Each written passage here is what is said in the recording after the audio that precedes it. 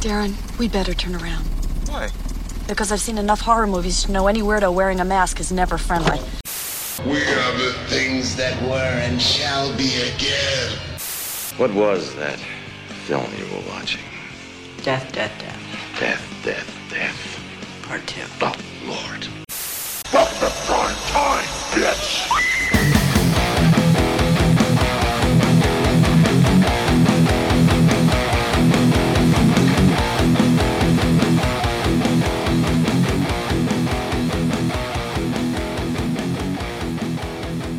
What's up, everyone? Welcome to the Horror Flicks and Guitar Picks podcast. I'm your host, Tim Trashmouth Mills, and today's episode is our monthly news and reviews episode featuring my monthly co-host, John Wren and Travis Bennington, and this month we're also going to be diving into our top 5 favorite horror films from the UK. Now, before we get into that, I just want to remind you guys that if you'd like to support the podcast and help it grow, you can do so over on Patreon for only $2 a month. The link for that is in the description. When you sign up, I'll also shoot you over some stickers. You'll get a shout out on an upcoming episode, and there's also a couple more perks for signing up as well. So go check that out. Make sure you go follow me on Facebook, Instagram, and Twitter for all updates on the podcast. And just a quick shout out to John Mayo as well, who killed it on this brand new podcast artwork. I highly recommend hitting him up if you're looking for some artwork yourself. And just a quick heads up that when we recorded this episode, it was before Rob Zombie had announced that the Monsters film was not $40 million and that it was always going to Netflix and all that stuff.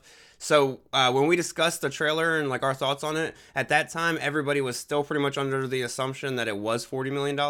And that wasn't just us. That was pretty much everyone on the internet. So just a heads up there before we get to that discussion. So nobody, reaches out and he's like, Rob Zombie said this, just let you guys know. Thank you guys so much. And without further ado, here's our monthly news and reviews episode. So I figure what we do this week is, or this month, I got to remember that, we're doing these monthly, but so this month I figured we would still do like news and reviews, of course, but we'll do like news quick and then we'll do the reviews a little bit differently before we jump into, talking about our top 5 horror movies from the UK. So I kind of pulled an audible on you guys. I'll kind of talk about it in a second, but so I said we were going to talk about Scream 6 news first, but I figured we'd just touch on that very quickly because really the only news that I wanted to mention was Samara Weaving and Tony Revolori were both cast. And I mean, other than just saying that, I really enjoy them both and I can't wait to see, between them being in it and it being in New York, I mean, those are two things that are really kind of making me excited for it. That and the fact that they kind of have to ride away from, Neve Campbell, at least like, so it seems right now. But do you guys have any like big comments on that really before we? I love Samara Weaving and I feel bad for her because I feel like she gets typecast against Margot Robbie. Like I feel like she's going to lose a lot of roles to her. Yeah. So if she can get her niche into the horror community and become like a scream queen type thing, then I'm all for it. She's already got 2 under her belt that I really enjoyed, The Babysitter and was it it's not called Hide and Seek. What the hell is it called? Ready or Not? Like Ready or Not, yeah. Yeah, those movies roll. And Mayhem, if you haven't seen Mayhem, check that out. Yeah, and Mayhem. Sorry, so she has 3 great movies under her belt, and she has that crazy movie with Harry Potter. Guns Akimbo, yeah. Yeah, so if she's gonna start doing that shit and just do fun like movies and do horror movies, then I'm all for it. And what about you, Charles? Same, dude. That was the announcement that I was really excited about because I also just love her. I've really enjoyed like all the movies she's done recently. The other one I saw was like Dermot Mulroney. Yeah. Which to me, that kind of was like a bit of a bummer. It like makes this movie feel, because like he said something, he was like talking about his role and how he's like close to Ghostface and it might involve his daughter and this whole thing. And I was just like, man, it feels like the writing on this one is kind of starting to lean toward that TV show Scream Queens with Jamie Lee Curtis, which I liked, but like, I don't want to see Scream 6 be like sitcom-y, like sitcom horror. So I don't know. I think, but like when Samara Weaving got announced, that actually I was like, gave it a little bit more credibility for me. So I got excited about it. So we'll see what happens.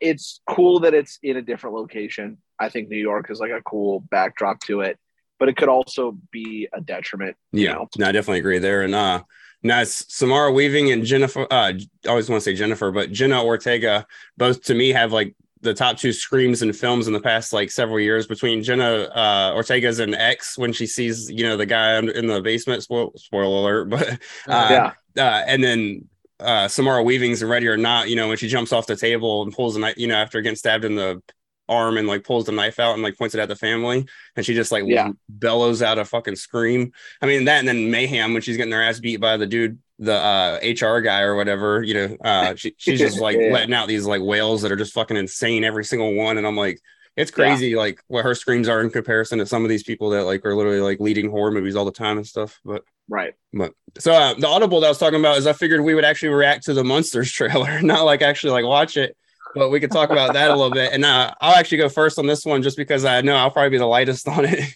So the only thing I just want to say about it before I pass it on to you guys is I hated the audio. Like the audio sounds horrible, and I really didn't like Sheri Moon Zombie, but I kind of expected not to like her. So I just like, I think that didn't really like hit as hard as like, it wasn't like because I was already kind of expecting to not like it.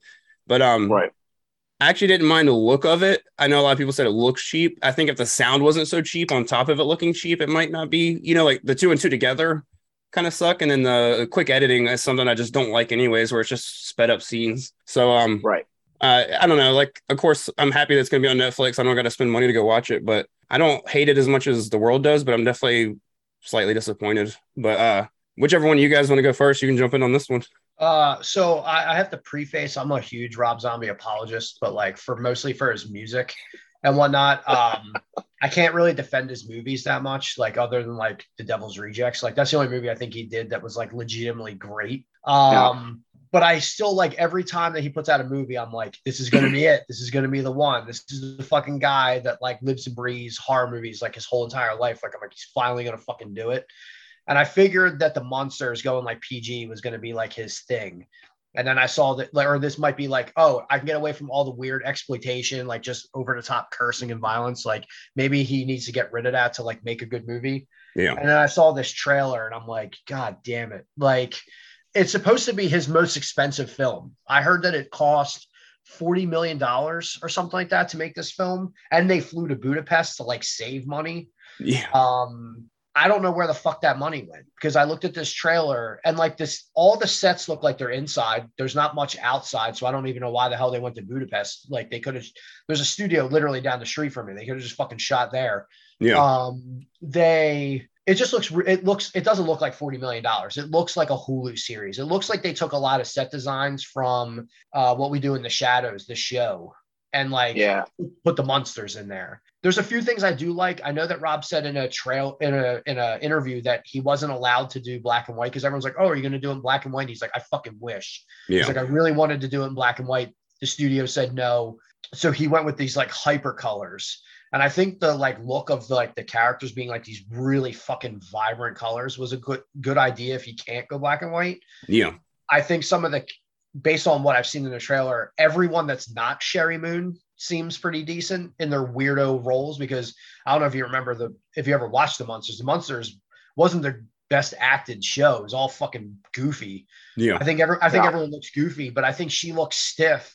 Her weird accent as Lily like doesn't fucking work. And as you said, the sound editing, at least in that trailer, is trash. Yeah. So like everything about like I'm just like, man, it looks real, like it looks hokey, which I'm glad, but it looks really fucking cheap.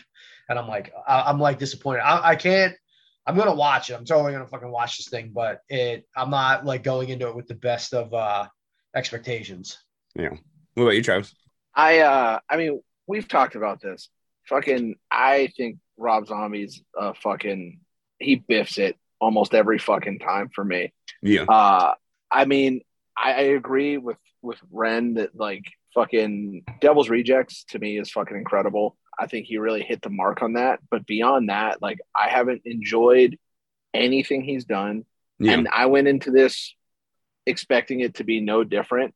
And then I saw the trailer and I really was just like, are you fucking kidding me? Like I kept thinking it was just a goof. And like I get like I grew up watching the Monsters. I love the Monsters. And I was like, okay, it's hokey. It's going to be like silly. And I get that. But this just looks like they went too far with that. It's like they went too far into the gimmick and it kind of just looks dumb. And it's like, and not in like a fun way. So, and I mean, Sheri Moon Zombie is, she's terrible. And my theory on that is that like Rob just puts his wife in all of his like fucking childhood horror fantasies and then this is just like his spank bank material, and that's like what he does with fucking everything, because she's pretty fucking terrible across the board. She's like super rigid in everything she does. When I watched the trailer, man, it kind of bummed out my whole day, honestly. I just was like, man, this sucks. Like, I'll watch it. I've watched worse. So like, there's definitely shit out there that's worse than this. But I'm just like, why do they keep giving this guy fucking money to like just eat shit on these things? Yeah. You know? But like Ren was saying, I know, like, I was reading that same interview where like he was talking about how they wouldn't let him do black and white. I do think his choice in opposition of that is cool. And it's like with everything he's done, how much of it gets pulled out from underneath him because of the studios. And then you end up with like what this thing is that I'm hating on. So I'm trying to just at least like be fair, and I don't want to like shit on it completely because it could be great. Like you said, I think it's cool that it's going to be on Netflix and I don't have to spend money for it. That's a big thing for me. I don't want to spend money on that, but I don't know. It'll be okay, I'm sure. Yeah, and then the lack of the casting of Eddie Munster kind of gave that away early, that the story was going to be more of like in Lily was going to be like more of like an origin story of them coming together, probably ending with them being pregnant or, you know, whatever.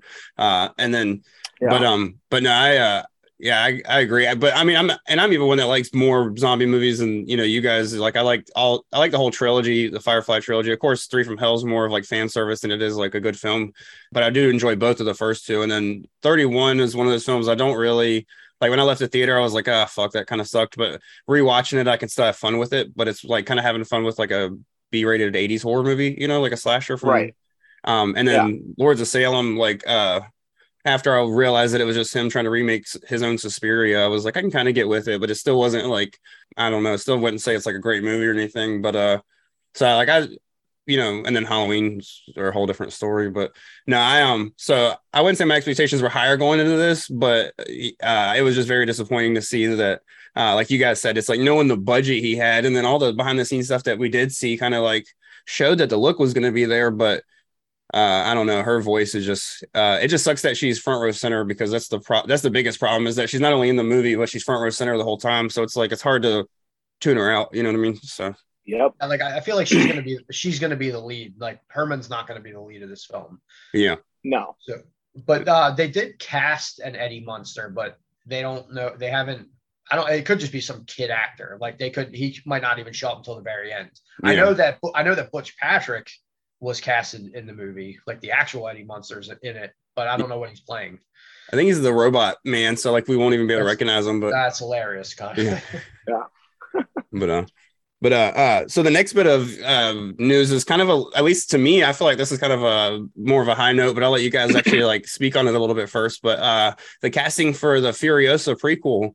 They announced that it was, you know, this has been announced for a little bit now, but we just haven't done an episode. But, you know, I know that we're all fans of, you know, Mad Max in a sense. I really enjoyed Fury Road. I don't know how you guys felt about Fury Road. Personally, I figured you guys probably liked it because most people did. But anyways, Anya Taylor-Joy playing Furiosa, and then Chris Hemsworth playing a young Immortan Joe. How do you guys feel about that? And Travis, I'll let you go with this one first, since you went to the Mad Max thing and everything. So I'll lead with the fact that I think that the first three movies are maybe three of my favorite movies of all time. Fury Road is great. It's like its own standalone thing. So yeah. I like that they're pursuing Furiosa, and they're treating Fury Road as like the transition into like breaking away from like Mad Max as we knew it with Mel Gibson, and focusing on like a different set of characters and in like the similar timeline. And I dig that. I think it's cool.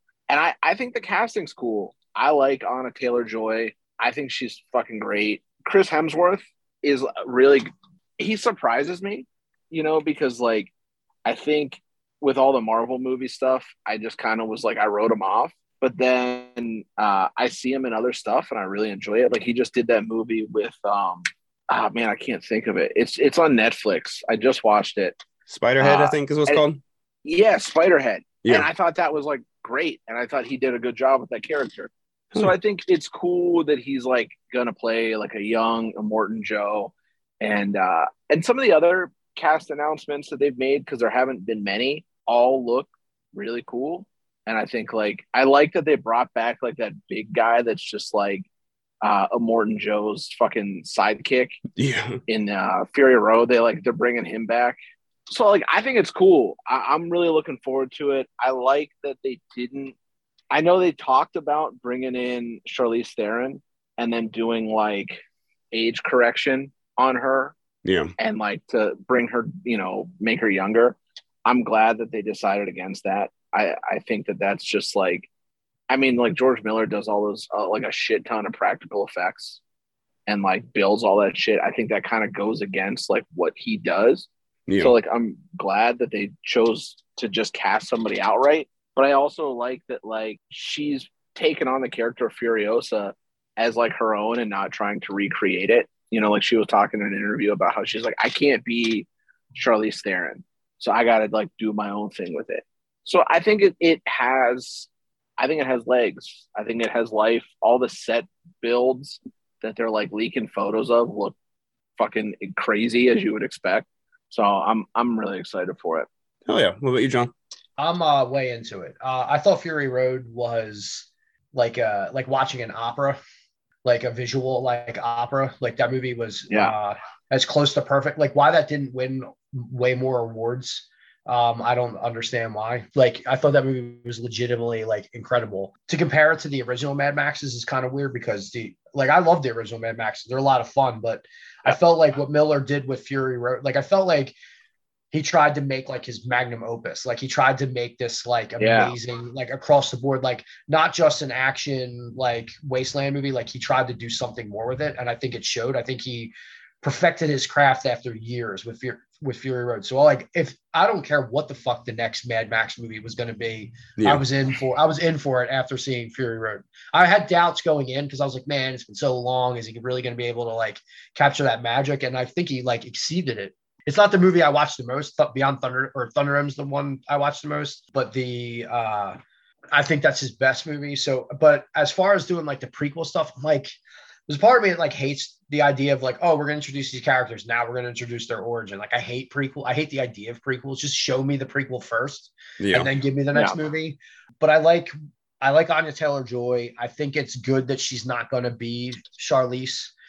She's going to be a younger Furiosa who probably makes more mistakes, probably, handles things differently. She's not, weathered like Charlize Theron's character was. And I like Chris Hemsworth playing a bad guy. Like, I'm ready to move on. Don't get me wrong. Like, I love Thor. And I love his, like, those types of characters that he plays, but I'm ready to see him play something different. Like, play the bad guy. Yeah. So I'm really into the casting. I only saw like 2 set photos. It looks exactly as what I expected. It's like, craziness in the desert. So like I'm here for it. Like as soon as I don't even need to see a trailer. Just tell me when it's fucking coming out and I'll just go see it. Oh yeah.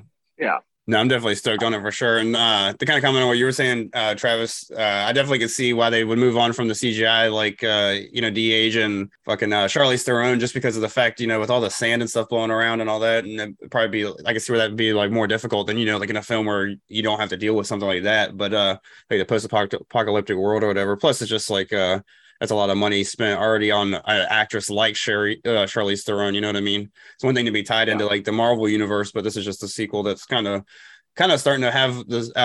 Luckily, it's coming together now because I feel like it's starting to have the same thing that like John was saying about this last one, where it was like if they got too far away from Fury Road, where people care about Furiosa. But luckily, I feel like they attached 2 people at the right time that are like at a height of their career. Not that they haven't been like already around and established, but like especially now, everybody knows Anya Taylor-Joy and Chris Hemsworth, and I'm with you. I can't wait to see him as a villain, and I can't wait for all the memes saying that him as Immortan Joe looks like how Gore should have looked in Thor. So I know that's exactly what people are going to be saying just because of the long flowing hair and how wild and shit they'll probably make him look. But do y'all got any more comments on this before we move on to the last little bit of news that we're going to cover?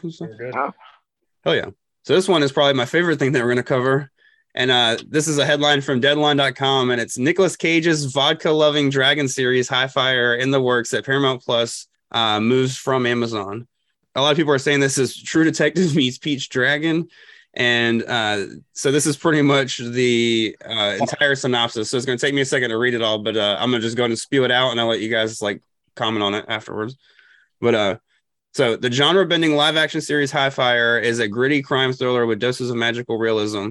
Its central character, Highfire, is played by voiced by Nicolas Cage, is a vodka-drinking, flash dance-loving dragon who lives in isolated existence in the bayous of Louisiana.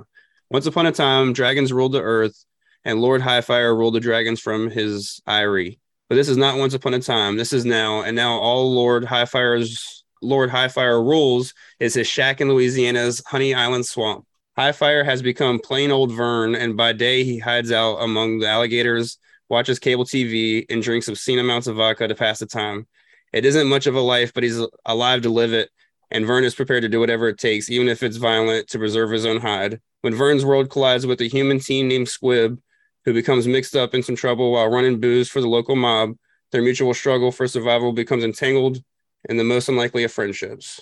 So that sounds pretty awesome. I'll let John take this one first. So this shit's like literally like Pete's Dragon, and it's like live action, and there's just a random fucking cartoon like dragon in the middle of it that's like drunk as hell, and it's voiced by Nick Cage. Like, I'm gonna watch it, and I don't even care. I don't even care what they do. Like every episode could be them just doing like zany activities. Like, but if it's like fucking crazy, like Pete's Dragon was made by someone who was high as fuck. Yeah. Like back in the day, and like watching that show, like I watched it when I was a kid, and if they're gonna do like basically like a demented version of that, like now, like, yeah, fuck it, I'll watch it. Like Nick Cage shit, like Nick Cage is so, like, his career right now is so fucking like off the wall, like batshit crazy, that I'll watch everything just because I like need to see it. Yeah. Like I just need to see like what is next. So I'm into it. Like I like that synopsis is too much for me. Just saying that Nick Cage plays a fucking cartoon in the real world, like that's enough. That's all I needed. Fuck yeah. I hope he burps like Morty, Rick from Rick and Morty. But what about you, Travis? I mean, we know that this is a household of fucking Nicolas Cage worship. Yeah. So like, as soon as I saw that headline, me and Laura were both fucking stoked. Fuck yeah. I hope that it's like super dark, you know, like fucking True Detective. Like, that'd be cool if they like really made it dark, but then had a drunk cartoon fucking voiced by Nick Cage dragon just fucking hanging out there in this like really heavy shit. I need it. I mean, I don't care. If it was, I don't care. If it was super dark, like the show was super dark, but his character wasn't, I would fucking piss myself laughing every episode.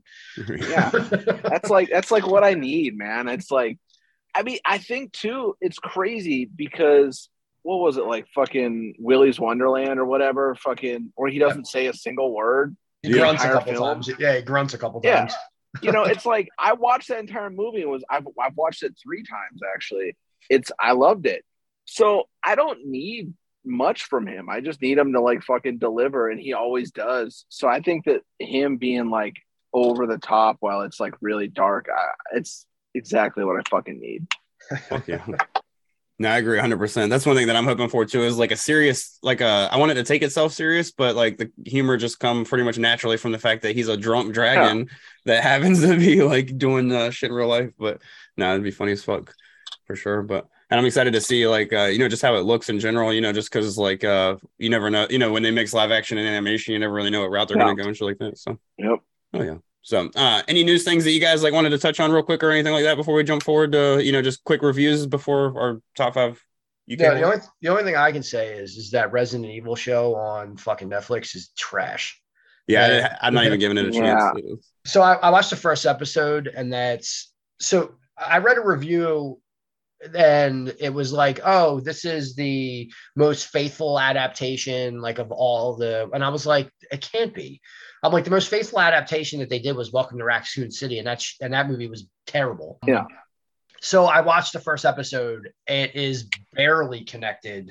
Every character is insufferable. I hope they all die in the second episode. I won't even know because I'm not going to watch it. It's a really, and then I just listened to a review, like a real in-depth review of it, and I'm like, oh, so it really doesn't get any better. And at the very end of the season, apparently one character that's related to Resident Evil, I won't do the spoiler, tells two other characters who were introduced in the show to go find this other character before they like die. They're like, go. And it's like this big, like, okay, now it's like really in the world. It takes like till the last like 10 minutes of the show to be like, oh, you're really connected to the Resident Evil world. And I'm like, that's stupid. So that's the only thing I want to say in regards to like anything new is don't watch the Resident Evil series because it's stupid. Yeah, I got an episode in and I was good. Yeah. I was like, yeah, I mean, I think if it wasn't Resident Evil, maybe it would make it better, but like, yeah, I wasn't into it. I let it play in the background for a while and nothing that I even heard made it interesting to me. So I'm curious if Resident Evil is falling into that like Hellraiser property, like that IP, because there's like 3 or 4 Hellraisers like after like Inferno. I think it's like 6, 7, and 8, like whatever 6, 7, and 8 are called. Yeah. All 3 of those films were like other films that they had like a story for, but like wasn't good enough to sell. So someone like went back and did like a rewrite and like added Pinhead and the Cenobites, and they were able to sell it as a Hellraiser movie. And I'm wondering if there's like all these like entities out there and they're like, fuck it, just slap Resident Evil on it. And it's like, No, I know exactly what you mean. That's I actually enjoyed Welcome to Raccoon City, but only because it like felt campy and shit like that. Like it almost felt like a campy zombie movie where like it didn't like not in a good way. You know what I mean? Like kind of like how I enjoyed Texas Chainsaw 2022. Like I enjoyed the movie, but it doesn't make it good type thing. I think what Raccoon City did was if Raccoon City came out in 2002 instead of the Mila Jovovich version that we got in 2002. Yeah. I would feel a lot better about Raccoon City today in 2022 about that movie because we would have gotten exactly what we wanted. Everyone wanted just give me the goddamn mansion and give me that first zombie look back. Give me, and then, or give me one of the two. I mean, they smashed both of them into one movie, but like we got all the scenes from the movie or from the games that we wanted. And that's really all that movie was. It was just a fucking collection. It was a compilation of scenes from the game. Yeah. With like a shitty plot through it. So I think what Raccoon City did was they finally gave us the thing we've been asking for 20 years, just 20 years too late. And it didn't for sure. Work. No, I know exactly what you mean. But so before we dive into our top 5 UK horror films, we'll do our reviews, like a quick version this time, instead of going around and just saying like a horror movie and then all chatting about it and stuff like that. What we can do is we can each take a turn and just kind of say like 2 or 3 movies. Like Travis, if you want to go first, I'll let you go first, and then John, and then I'll go last. What you can do is just say like 2 or 3 films you might have watched over the past month or 2 that you recommend and that you enjoyed. If you just want to say a few things about them or whatever, like just go back to back or whatever. And then John, if you want to like, of course, if you want to, comment about anything he said, he mentioned real quick before saying your few or whatever, and then I'll do the same when it gets to me. But I'm going to say Men. That's one. I've seen it fucking 3 times now. And I keep enjoying it.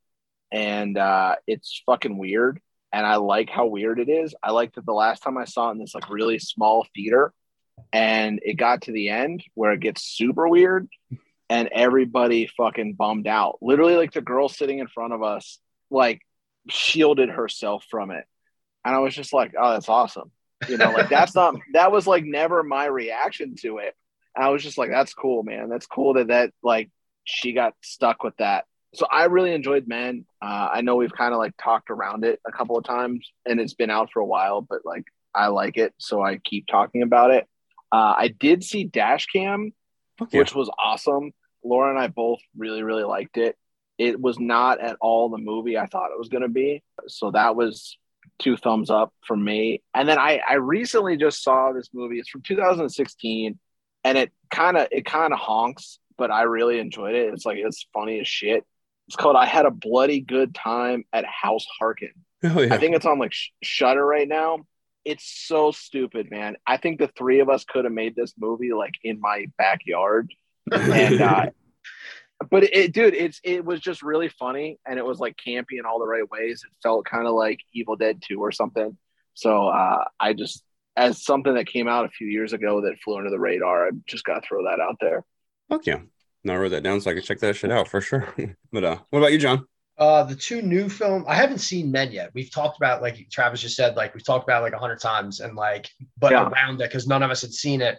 I tried to order it on Prime the other day, but apparently you got to go to like the Prime website and order it before you can actually like watch it. Yeah. So it's some weird. And I was like, and I just gave up. I was frustrated. So I watched like, something old. Yeah. Fuck Prime for that shit. Though. I know what you're talking about. You can't do it from the app anymore. You have to go to the website on like a browser and order it. And then you could go watch on your app. Cause I've bought Encino Man the other night cause my wife had never seen it. So I was like, but the 2 new films I saw the Black Phone, which was, which surprised me a lot. Like I figured I was going to enjoy it. It looked interesting enough. I mean, obviously it got me to go out to the theaters, basically opening weekend. I don't go see movies on Friday or Saturday night anymore. Like if I can't see it in the afternoon or in the morning, like I don't fuck around with the opening Friday and Saturday night. Yeah. But Black Phone intrigued me enough to like go out on a Saturday night, like at 8:00, like when it was packed. Mm-hmm. I loved it. I think Ethan Hawke deciding to play the bad guy was a really good like career choice for him. Yep. There's subtle things in that movie that really like got me. Like he always has this voice on, and then at one point like his brother, I think it is, like says something, and he like turns off like the character, and he's like, "It was just a dog barking," and and I was like, "Holy shit!" Like that really like creeped me out. That and when there's like a scene where he's like not wearing his mask and he like loses his mind. That like really like fucking like. I was like, this is fucking good. It was a simple ghost story. It reminded me, like, there was like a few other movies that like I was feeling. It gave me the vibe of that. It was like it was the movie that was like based in Phoenixville. I can't remember the name of it now. Mark Wahlberg was in it like a few years ago. Lovely Bones. Yeah. It like gave me like a little bit of Lovely Bones like vibes. Obviously way different movie, but like there was like that tonally, it felt really the same. And there's some similarities with like the ghosts talking and whatnot. But yeah, I thought that movie was great. Like that jumped like high up into my list of like favorite movies of the year. And another movie that didn't quite hit my expectations was Crimes of the Future. Like I thought that movie was Cronenberg at Cronenberg's, like it was his most like on brand film. And I got what he was trying to say about like, looking at the future, like how we're destroying the planet and like how we're going to have to evolve if we want to like keep surviving. Like I got all that stuff, but like, I feel like it missed the mark on a lot of things. Like by the end of the film, I was kind of starting to get a little bit bored. And when and then when you get like when you get the like, holy shit moment, like, oh, that's what it was the whole time. It was kind of a dud. But I like enjoyed it. I thought Cronenberg with his body horror, so all the visuals were like grotesque. It was like over the top, like S&M sexually, which is like shit that he does. I still recommend it for anyone that's like a Cronenberg fan because it's his like return to like his whole like genre. But if you're like looking for like Cronenberg at like, you're probably better off like going to watch one of his older films, like if you want to really experience him. But I don't know, like I thought it was going to be a lot better. I thought it was going to be like, my favorite film of the year. And it didn't, it was good, but didn't hit that mark. Yeah. No, what's crazy for me is Crimes of the Future to me jumped up. I feel like it's going to be in my top 3 of the year, but honestly, I feel like it fits more it felt more like a Brandon Cronenberg film. And I know that's weird saying it because, obviously Brandon's like a product of his dad. But it just felt more like, like Possessor in the way of like, which I know like, obviously David Cronenberg has a way of dropping you into like a world and stuff like that. That's, very unique and stuff like that. But I feel like his worlds are also still very like grounded in reality usually. So where this one, I feel like just feels like such like, it feels like Earth, like feels like a whole multiverse or not like, just because of that's the word used a lot now, but it just feels like a whole different like a whole different history and everything, like not just like the future being different. It feels like they have a different history in it. You know what I mean? So that's one reason I really enjoyed it, but I definitely see what you mean. And I definitely felt a little bored towards the end. So that's why I say it's like in my top 3 right now, but I feel like maybe watching it later in the year, after like taking away that like awe of like being, like everything in the movie, like being practical and being like crazy looking and like being just like, intriguing in ways, I don't know if it'll quite hit the same, later in the year, but as of right now, it's up there for me. But I enjoyed Minute a lot as well. And then Black Phone probably even more than both of them. But the one thing I really loved about Crimes of the Future was that chair he had that was just bumping on him as he tried to eat. Like when that first happened, Laura and I both just laughed hysterically. And I was like, this is such a serious movie, but the chair was just like thumping him. It didn't make any fucking sense. I was just like, the fuck is happening? And I was like, you watch the movie and you get it. It's like whatever. But I was just like, what did the chair need to like be like beaten on these people? Like I didn't, whatever. But it was like hilarious to look at. That's how I felt when he was like trying to massage the food down his throat. When he's like, like I was like, yeah, dude, like, bro, like this is a little sexual. Which I mean, Cronenberg is, but Mortensen go that way. all those devices though looked like the sculptures from Beetlejuice. Like I feel like Lydia Dietz like designed all those. Yeah. Now, like I said, I think it might have been one of those, like it had been a while since I watched anything with substance. Yeah. Like it'd been like slasher after Tetsuo, right. Maybe after, like just wild shit. So like the sadness and shit had been, stuff like that is what I've been watching. So, and then even Men, is just, crazy in a different way. But so seeing I actually watched Crimes of the Future before I saw Men. So, but those two I actually watched like the same weekend or whatever. But no, I really enjoyed Crimes of the Future. But like I said, on the second watch, it might not hit quite the same. So I'm going to definitely not say it's like, I'm saying right now it's probably like top 5, but that definitely has the ability to go down for sure. But the other films that I wanted to mention that I saw, I did like Dashcam a lot, by the way. But I just want to mention this film called The Innocents, which I really enjoyed, which is, I think was like a French film. I can't remember if it was French or what it was, but it was pretty much about these kids with superpowers. And it was basically like the way I mentioned it to you guys was like if A24 did Brightburn. It's just very like unique and I don't know, like the horror in it was very like, it was more very dreadful, like it had like the atmosphere of like a Goodnight Mommy or like something like that instead of like the atmosphere of like of like Brightburn, or I'm into that though. Like I'm into like that vibe, like that's like what I'm into is like this like constant dread, like 90 minutes of feeling like I want to like jump off a bridge. Like I like that. So if that's what that's like I'm gonna bump that up like high into my list of like things I need to see. Yeah. No, one of the main characters is a special needs girl, so that always has you kind of feeling like extra like worried about her. You know what I mean? Like, what are they going to do to her? Type thing. You know what I mean? But yeah. So, and then there's also this film Hatching, which is also another foreign film. Now, this film literally might be number 1 or 2 for me of the year. Like, I just loved this movie. It was pretty much, I don't know why, but it's pretty much about a very hyper reality style like family that the mom's like an influencer who like lives her life through social media and then tries to live her life through a daughter who's a dancer, and it's about a dad who pretty much just funds it all and doesn't give a shit, and then the son who's just a tyrant. And pretty much the daughter finds an egg in the woods and hatches it, and it's a creature, and that just slowly evolves into something. And without I don't want to go any more into the story because it's definitely one that I would like highly recommend. Like I said, it's top 2 for me right now in the year. I think the only other movie I liked more this year right now is X. And it's like X I liked in a fun way, not as much as like a great film way, But so no, Hatching for me it was fucking insane. I feel like all the acting in it was pretty decent considering it was like a bunch of no-name people. I mean, it's another foreign movie, so I mean, they might be no-name to me and not to people, from that country, but that one's really good. And then I just want to mention one last film because it just recently dropped. It's an old one, but it dropped on Shudder. It's called Bloody Hell. And it's literally a horror action comedy. And I fucking loved that film so much. I actually showed it to my wife the other night, and she doesn't really like horror movies or anything like that. And she stayed up till 1 a.m. to watch it. And she usually goes to bed at like 9 p.m. So that's cool though. Yeah. But that's pretty much about a guy who stops a bank robbery, but murders the entire group of bank robbers while doing it. So he gets sent to prison for 8 years. And when he comes out, he decides to take a trip to Helsinki. And when he goes there, he gets or Helsinki, Finland.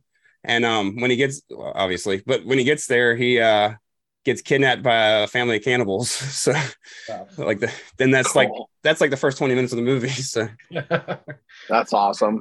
And it just keeps spiraling from there. But The Hatching keeps popping up as like a suggested movie. That and the I guess it's new. It's called The Watcher. Those two films, I can't escape them. And I always forget which one's which, but they always keep coming up as suggested films. So I'll have to put The Hatching and The Innocents up to the front. Yeah, both of those cost money, and Bloody Hell's free on Shudder though. So if you end up catching yourself in a fun mood, if they're recommended, I don't care about paying the money. If you came and was like, "Yo, these movies suck," then I'm not gonna buy. Then I'm totally not paying for it. But no, I definitely recommend both of them. I paid for both of them myself, and I didn't. I wasn't bummed at all with either purchase. So, The Hatching's in my queue. I just haven't gotten to it. It looks great. I mean, the trailer looks good. It looks interesting. I just, I don't know. I keep circling it. I did see Watcher, and I thought it was pretty decent. You know, it's like that same old like Rear Window type of premise, but it was good. It was a different twist, I guess, a little bit, which was cool. Yeah, that's pretty much what I keep hearing about it, was that it's really good. It just takes like, you got to be into the slow burn because it takes till the end to really like kick you in the ass type thing. Well, also like the actress Micah Monroe that is in that. She was in It Follows and The Guest. So that I was like, oh, cool. Like, I'm glad she's still like because I think the last thing I saw her in was like Independence Day 2. And I was like, oh, I hope that doesn't fucking derail her career. But I'm glad that she's like back doing like weird indie films again, because I think she fits well in those films. Did you ever see Villains that she did with Oh yeah. That movie was fucking weird as shit. Yeah, I love that. With Bill Skarsgård and then the other dude, I can't remember his name, but So no, dude, I've been getting back into like old shit, man. I watched Death Race yesterday. And I was like, dude, this movie rocks. So fucking good. That's like same. I went through and like for last week, it was like 4 nights in a row. I went through and showed like my wife a different movie she had never seen. The first 2 nights was Joe Pesci nights because I showed her My Cousin Vinny, and then the next night I was like, now we got to watch Goodfellas. So we watched Goodfellas, and then just the other night we did a double feature night where she picked a movie, I picked one. We watched Now and Then and fucking Encino Man, and then ended up showing her the other movie I showed her, the third one, because the fourth night was the double feature, but the night before that was The Whole Nine Yards with Bruce Willis and Matthew Perry and shit like that. That's awesome. So I love that movie. I actually like the fucking sequel too, or the sequel. Whole 10, yeah, Whole 10. It's great. No, and I've been kind of on my kick of old shit as well. I was looking for RoboCop streaming somewhere, but it's not really streaming anywhere. It's like one of the only movies I don't have, of course, on Blu-ray. But hell yeah, that's weird. Weird it's not streaming. Like, no, I feel like it's one of those that always was until I wanted to fucking watch it. But yeah, or if one of the networks is like pushing the remake. I feel like if you ever like pay attention, like the streaming services, like weird streaming services pull movies depending upon what like other thing is showing something else. Yeah. Because every time I'm like, I'll see like a new movie will come out or whatever, and I'll be like, oh, like for instance, like Evil Dead Rise. When that movie comes out, you won't be able to find Evil Dead on any of the streaming services, like anywhere. Makes sense because they just announced the RoboCop game, so that's probably why they pulled it all. Yeah, everyone wants to watch it, so now they got to pay for it. Yeah, they literally just announced the game and showed gameplay, so that's probably exactly what it was. But that makes sense because I know exactly what you mean. They did that with which was surprising that they didn't. I thought that they would do that with Top Gun, but that shit was everywhere when Top Gun Maverick was coming out. But I think at that point they just wanted to push people to the theater to see it as hard as possible. So they're like, if they can't watch the first one, then they won't go see it. But yeah, that movie made like $1 gazillion, so whatever. Yeah. No, definitely.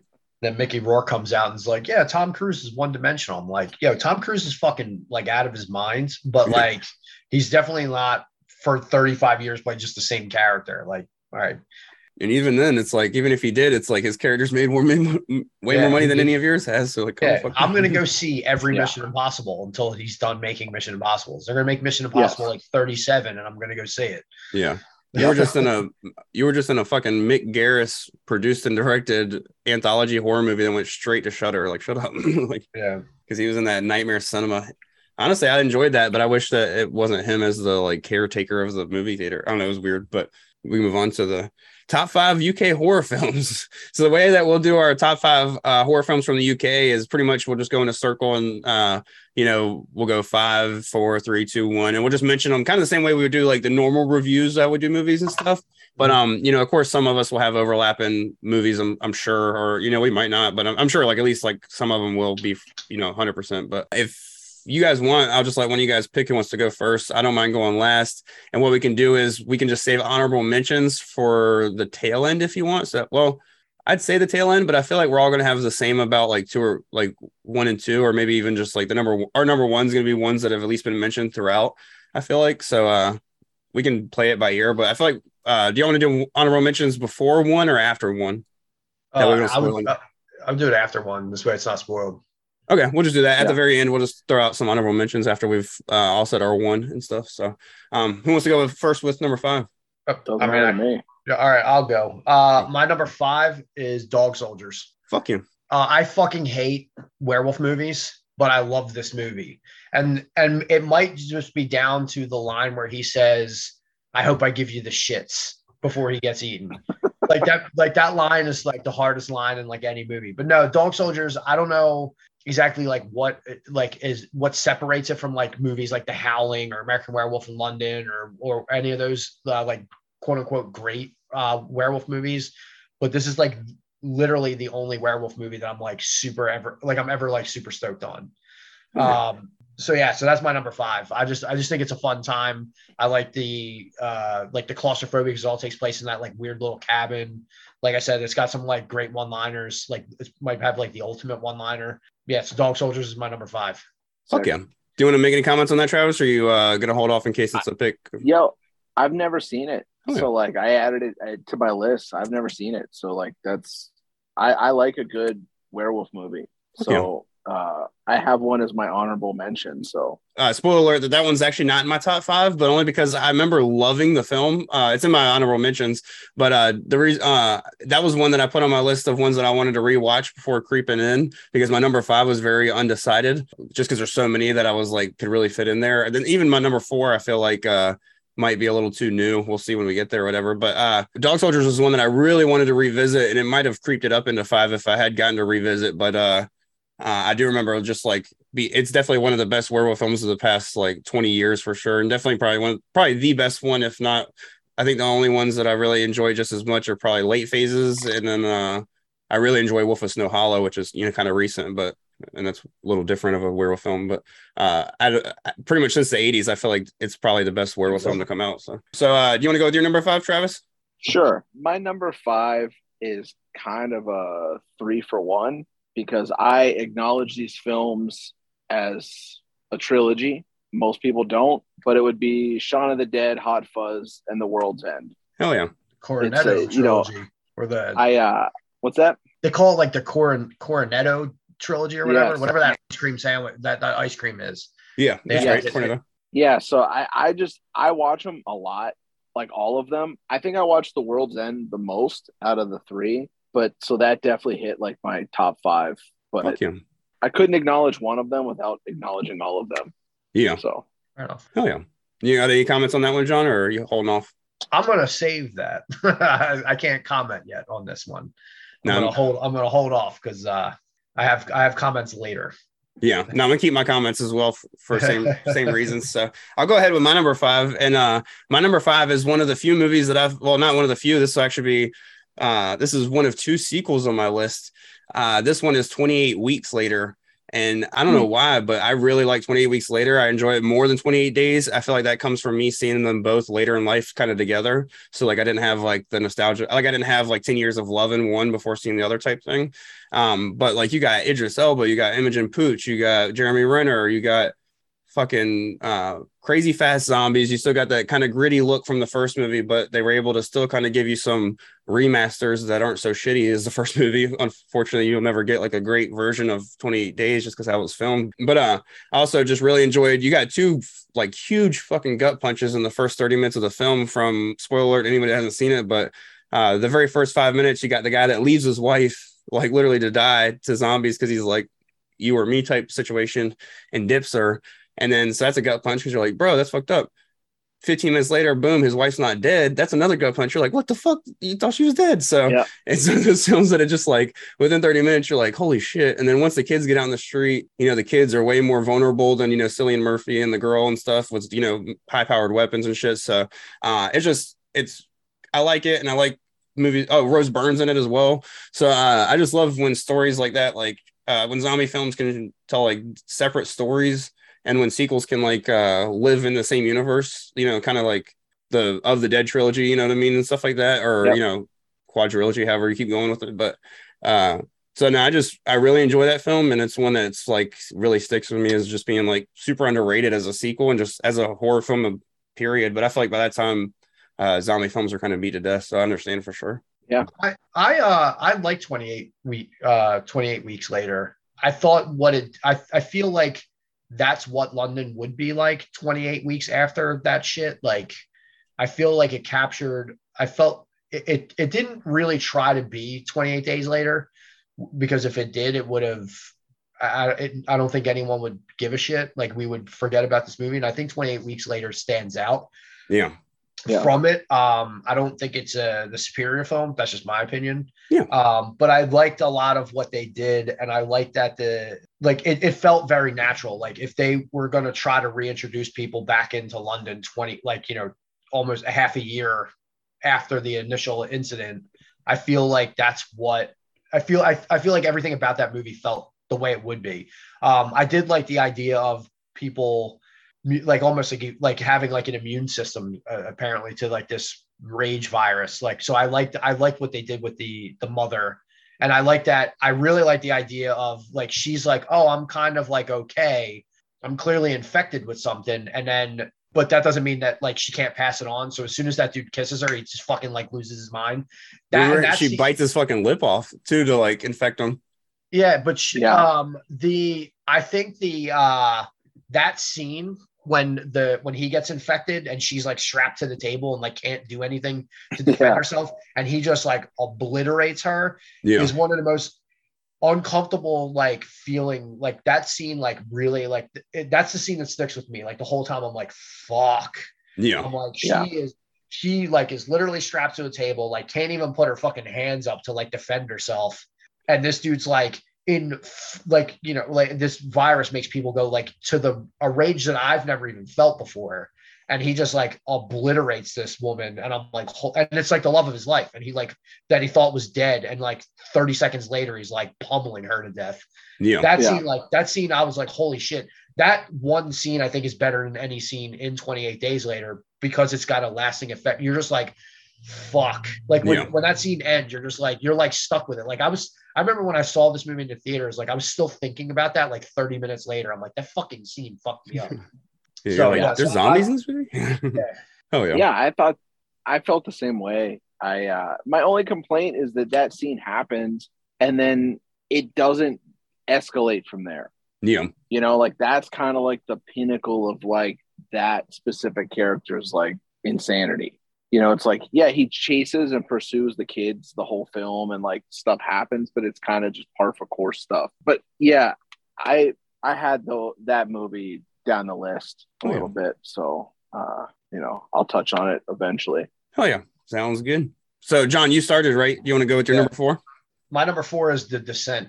Fuck yeah. Mine too. That movie is fucking 2 movies like in one, like 2 types of movies in one. It's super like before the fucking things even show up, that movie is terrifying because it's so claustrophobic. Yeah. I like the idea of like, I've never fucking gone cave diving, but like all that shit looks super fucking cool. But like the idea of like crawling in these little ass holes like that my body barely can fit in just so I can get to some other weirdo opening. And I don't know if this shit's going to collapse on me is like, every time they fucking went into like a small hole, I'm like, ugh, like I felt it, like I felt uncomfortable. And then obviously once these fucking mutants show up, it turns into like something completely different. It's super like violent. It's like, I felt like it was, once they show up, it becomes real high paced. And they're also still dealing with all that shit with like the inner turmoil of the girls. So I thought that Descent was fucking awesome. And I was bummed that like the sequel was not nearly as good. But the first one was a movie that sat with me too. Cause like the whole time I'm like fucking grabbing like my seat and shit because I'm like, the fucking cave's going to collapse on. I'm like, this is going to be the part where like this one chick that doesn't really talk, she's going to die because the fucking cave's going to collapse. And it never happened. But every time I was like holding my breath. The Descent fucking rules. That's my number 4. Fuck yeah. Yeah. That's actually my number 4 too, for all of the same reasons. Oh yeah. You know, like that movie, the first time I saw it, I don't even remember how I saw it. I think like the girl I was dating at the time, like had it and was like, you got to see this movie. And I saw it and it kind of like starts off slow and you're like, okay, like what's going on? And it's very unnerving because like, I'm not like a claustrophobic person, but like that shit just made me uneasy. Or like John said, fucking, it just felt like I was going to get smashed, you know, like I was in that little tunnel and I like crawling through it and it's just going to get me. And then when like the mutants come, I thought it was cool because they're like cave crickets or something, you know, it's like they like exist as like something that in a cave would. So they're like, they can't see and everything's like hearing and smell. And I thought that was a cool thing. But then you like couple that with like, so you have the tension of the cave and the claustrophobia, the tension of these being pursued by these creatures, and then the tension of all the inner turmoil amongst the group. And when they accidentally fucking kill each other, and then it's just like, it gets like real wild from that point. And I'm just like, this is crazy. Like, I don't know what's going to kill all of them. Is it going to be the monsters, the cave, or each other? You just don't know. And like when she falls down in that pit of all like the leftovers, you know, and she's just like covered in like all the shit. I was just like, oh man, that fucked me up, because I was like, man, that's gotta smell so bad, you know, like hot garbage water, you know. But so yeah, I thought it was great. That was definitely like my number 4. It was like an easy choice for me on that one. Fuck yeah. Now, this one actually, again, ended up on my honorable mention list, but I absolutely do love it. It's just, so you know how, like, when you grow up and, like, your parents give you spaghetti every night for dinner, so then when you grow up, you're like, I don't really fucking eat spaghetti that much. It was kind of one of those situations where, like, and this movie came out when I was in high school, so, like, all my friends just wanted to, like, always show it to everybody, you know what I mean? So every time I went over, somebody was watching it. So, like, this movie was just beat to death for me.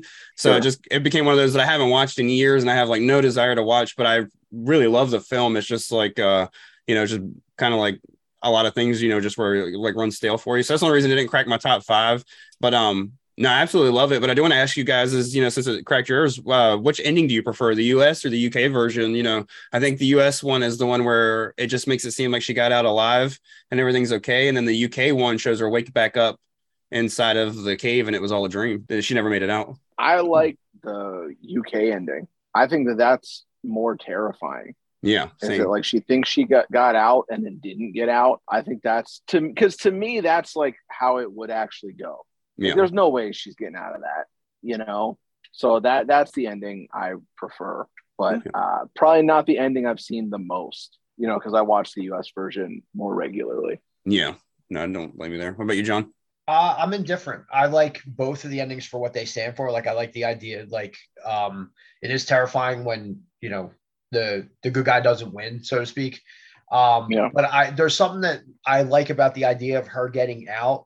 And not that she got, like, I feel like she's going to have, like, if this was real and she got out, like, she would have to deal with more shit. Like, she's mentally going to be fucked up. Like, even though that girl, like, cheated on her with her husband and whatnot, like, she's got to deal with the fact that she, like, left her to die. Like, and all her fucking friends are dead. Like, she didn't, like, neither ending's a good ending. Like, yeah, it's cool. She escaped and she's but neither ending's a good ending. What it reminds me of kind of is like a little bit like the end of the Texas Chainsaw Massacre. Like, Sally gets away, but she's like fucking crazy at the end of the movie. Like, I feel like the same thing about, I can't remember her character's name. I remember Juno was the one character, but that's not it. But when she gets out of the cave, like, I'm like, she's gonna be fucked up.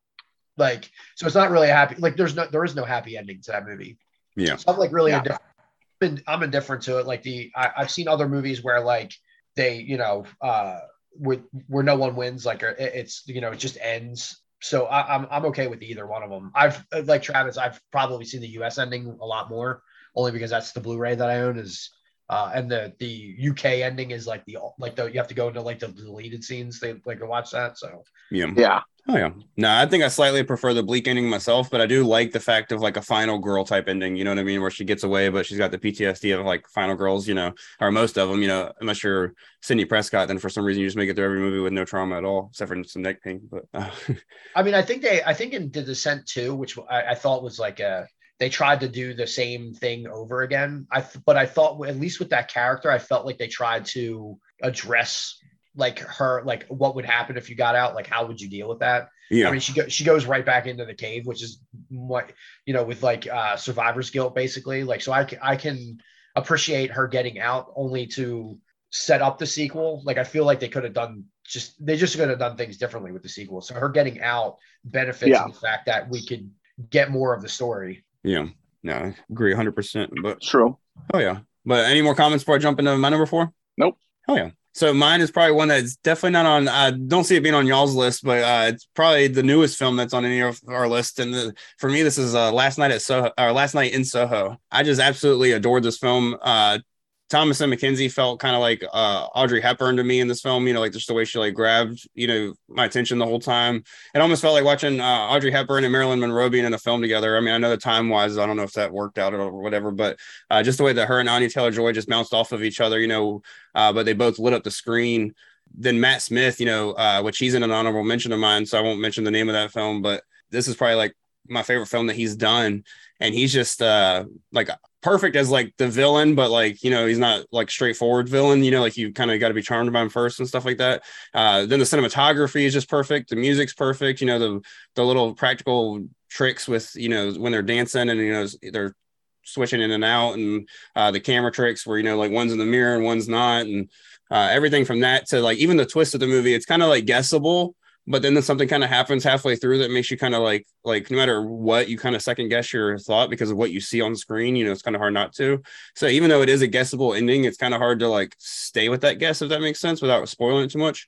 But I don't know. I just really love the film. I love all the effects in it. I feel like the acting's all perfect, at least in my opinion. But no, I just really enjoy this film, and it felt like a Italian horror film done today, but with the quality of like the Italian horror films done in like the 70s and 60s and stuff like that. So yeah, I love Last Night in Soho, and I think in time it will definitely get into the top 5, or it will be like at least really high on that list. Yeah. I only because the 5 that I picked are movies I've like watched like a gazillion times that it would crack in there. But I think that this is probably Edgar Wright like at his best. Like the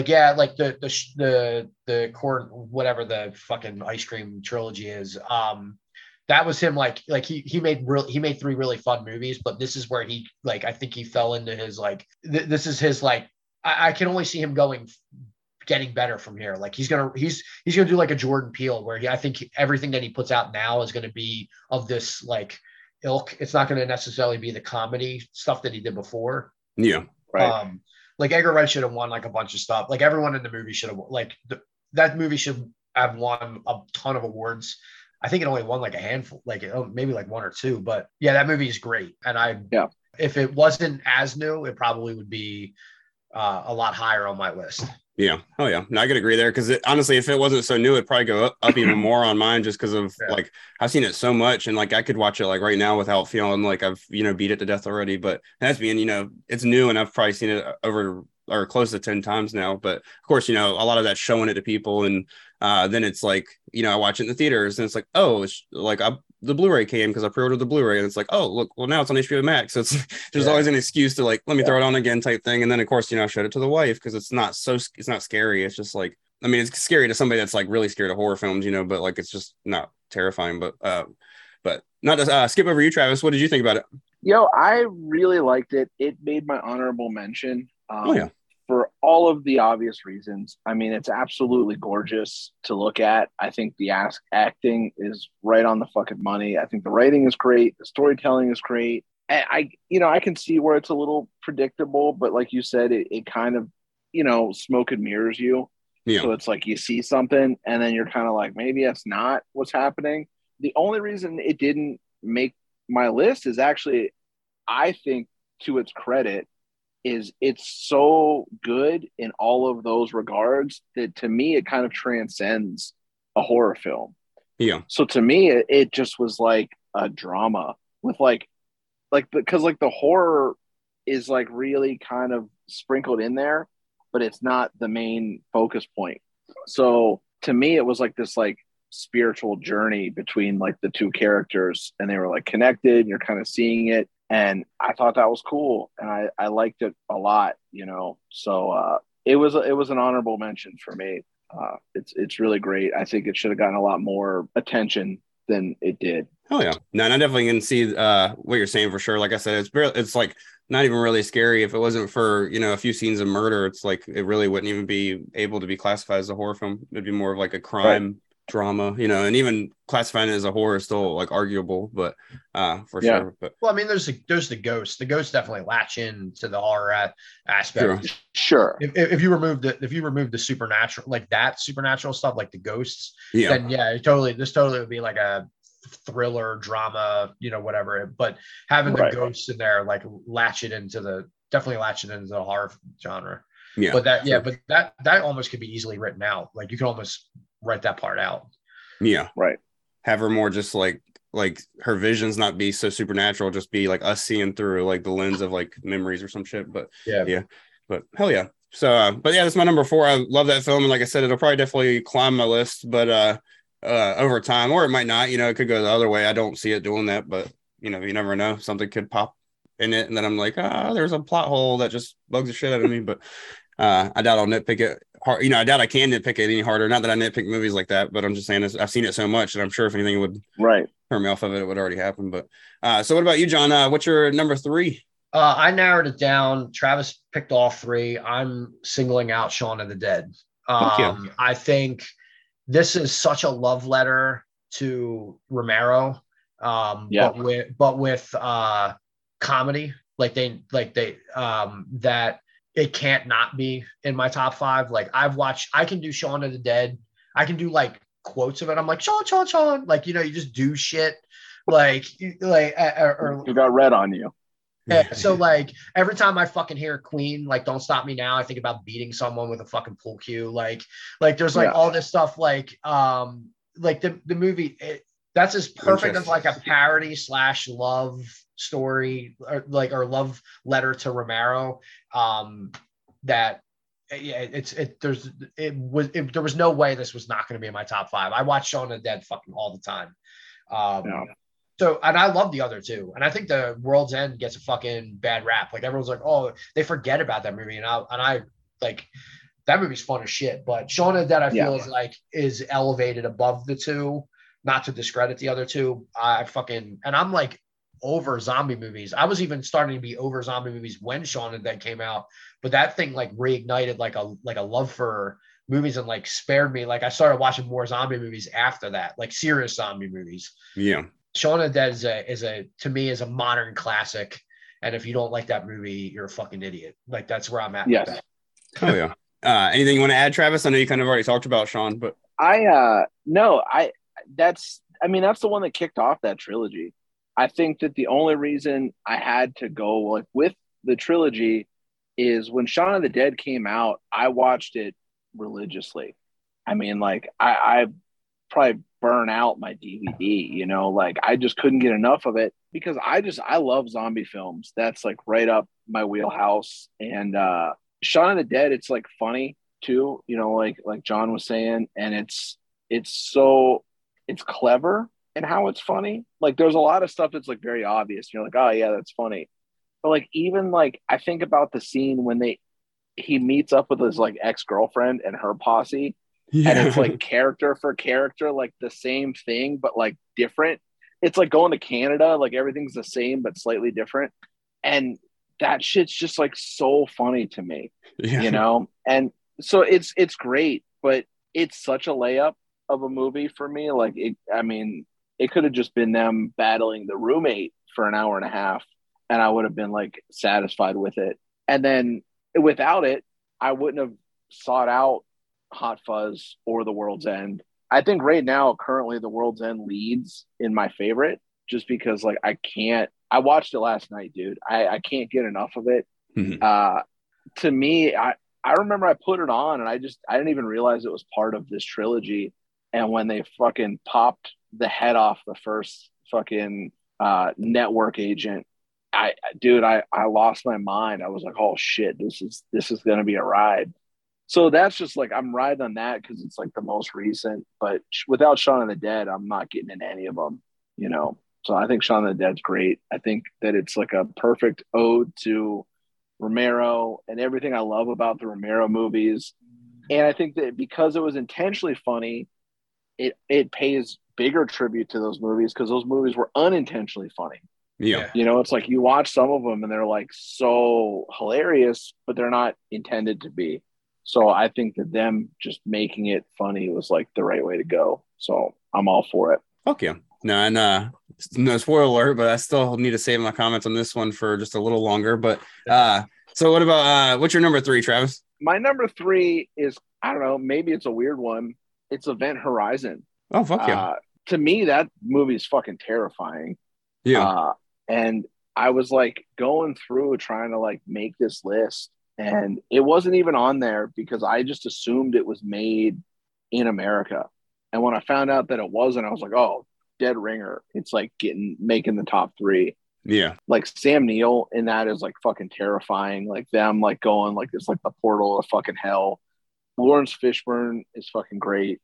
I think that like it just wasn't commercially successful because of like fucking Titanic or some shit. Mm-hmm. But like, yeah, it has held up as being like one of my favorite like sci-fi scary movies of all time. So it had to make the list. Like visually, it's very scary. It's like super dark, and I fucking really dig that film. Hell yeah!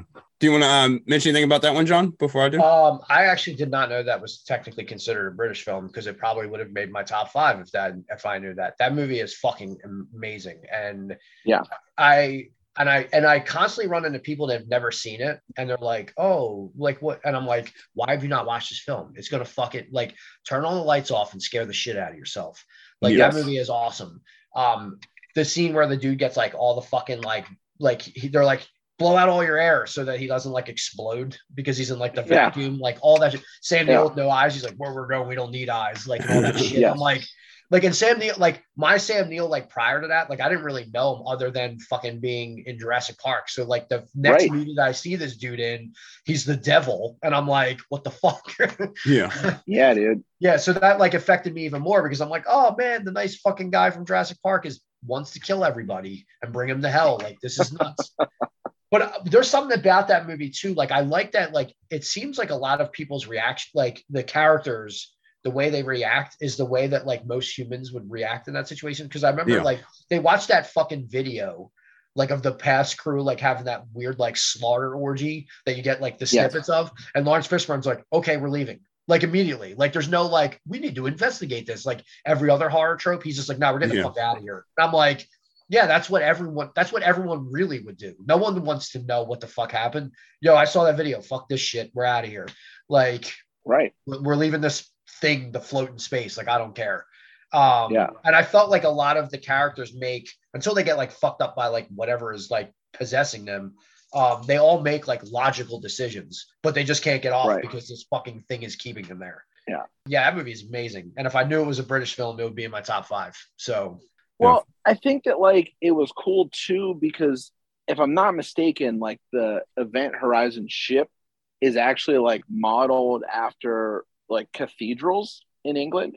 Like they took like different pieces, like the thrusters are like the peak of, you know, a certain cathedral, and like the body of the ship is based off of something else.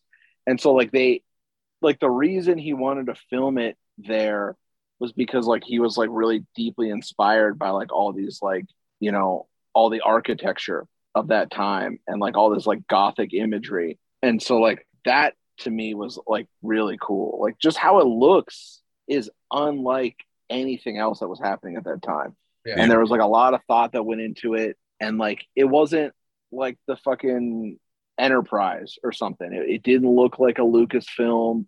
It's like they had their own spin and they used like these influences that weren't from space. They were from here, which is cool.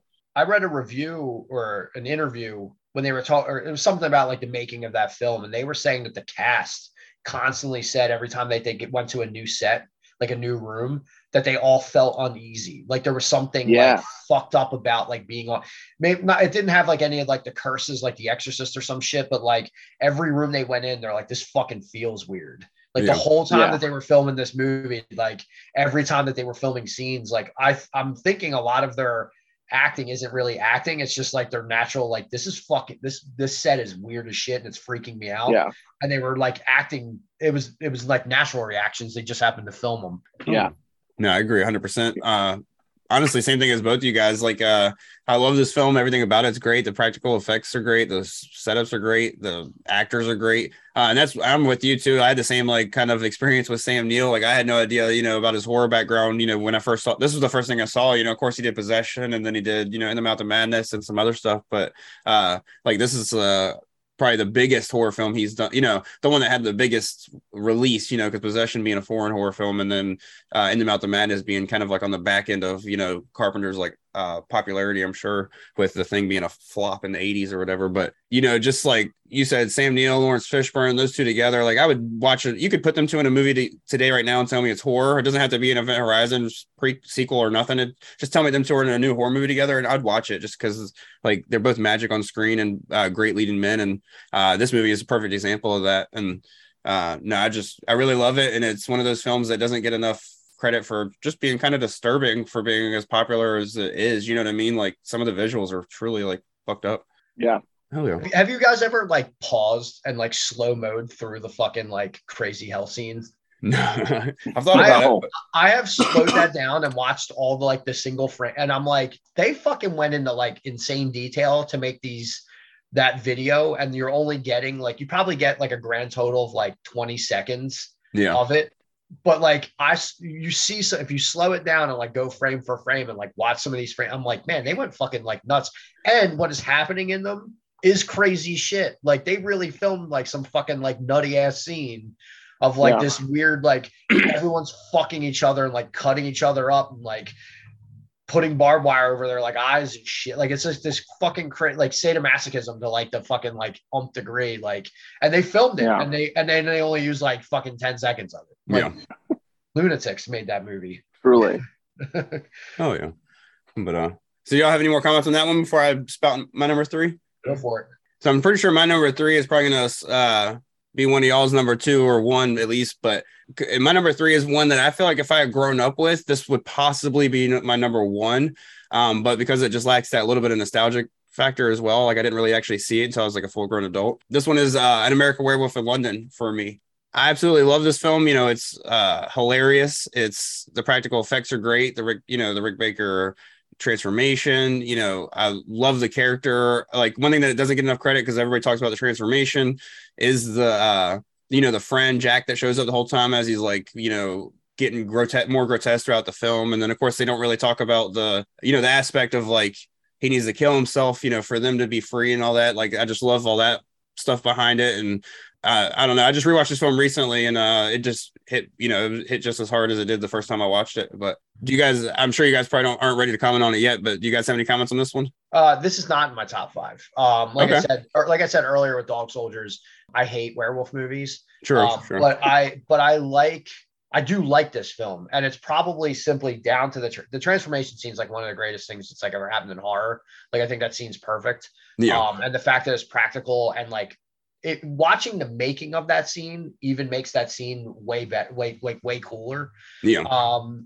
But I fucking love the friend that torments him from the beyond and is just decaying more and more. Like his mate just keeps fucking with him the whole movie, and that is hilarious to me. Like every time that dude shows up on screen, especially at the end when he's just like a skeleton, I'm fucking dying. Like every time that happens. I just don't.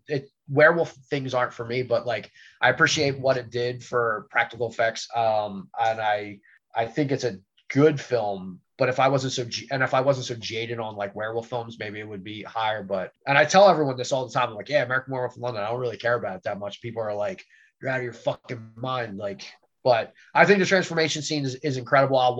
If that's on, I'll watch the whole scene play through, like with like strictly focused on it. And I do think that the friend steals the show because I think he's hilarious, just fucking with him from beyond.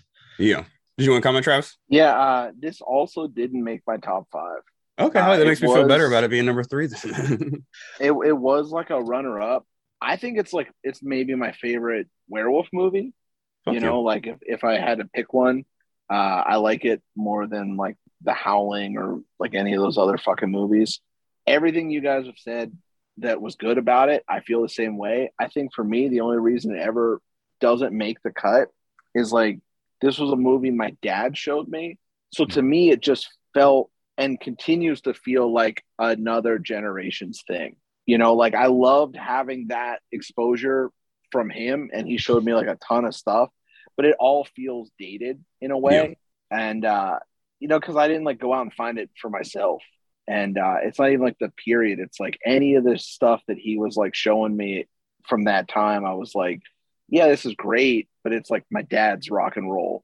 You know, it's like I got to find my own thing. And so that's like the only reason it made honorable mention and didn't make the list. I think that the practical effects are awesome. The story is good. The humor in it is good. I agree with y'all. I think that the decaying friend steals the movie. To me, he's like the focal point. But yeah, it's great. It's a great film. I love what it did for horror. And, you know, I like that my dad, that's like a memory I have with him. So like, that's a cool thing, you know, but. Oh, yeah. Yeah. Now, the only other comment I have to say about it is I do love the opening scene. I like where they go to the bar and then they end up eventually going from the bar to the moors where they get like attacked by the werewolf. Like, I feel like that part, like, it's actually pretty scary for werewolf stuff. You know, like a lot of werewolf movies kind of don't really make you feel that dread as much. You know, like I feel like most werewolf films, I enjoy them because they're fun, you know, not because they're scary, but that's one that's like kind of a truly scary scene.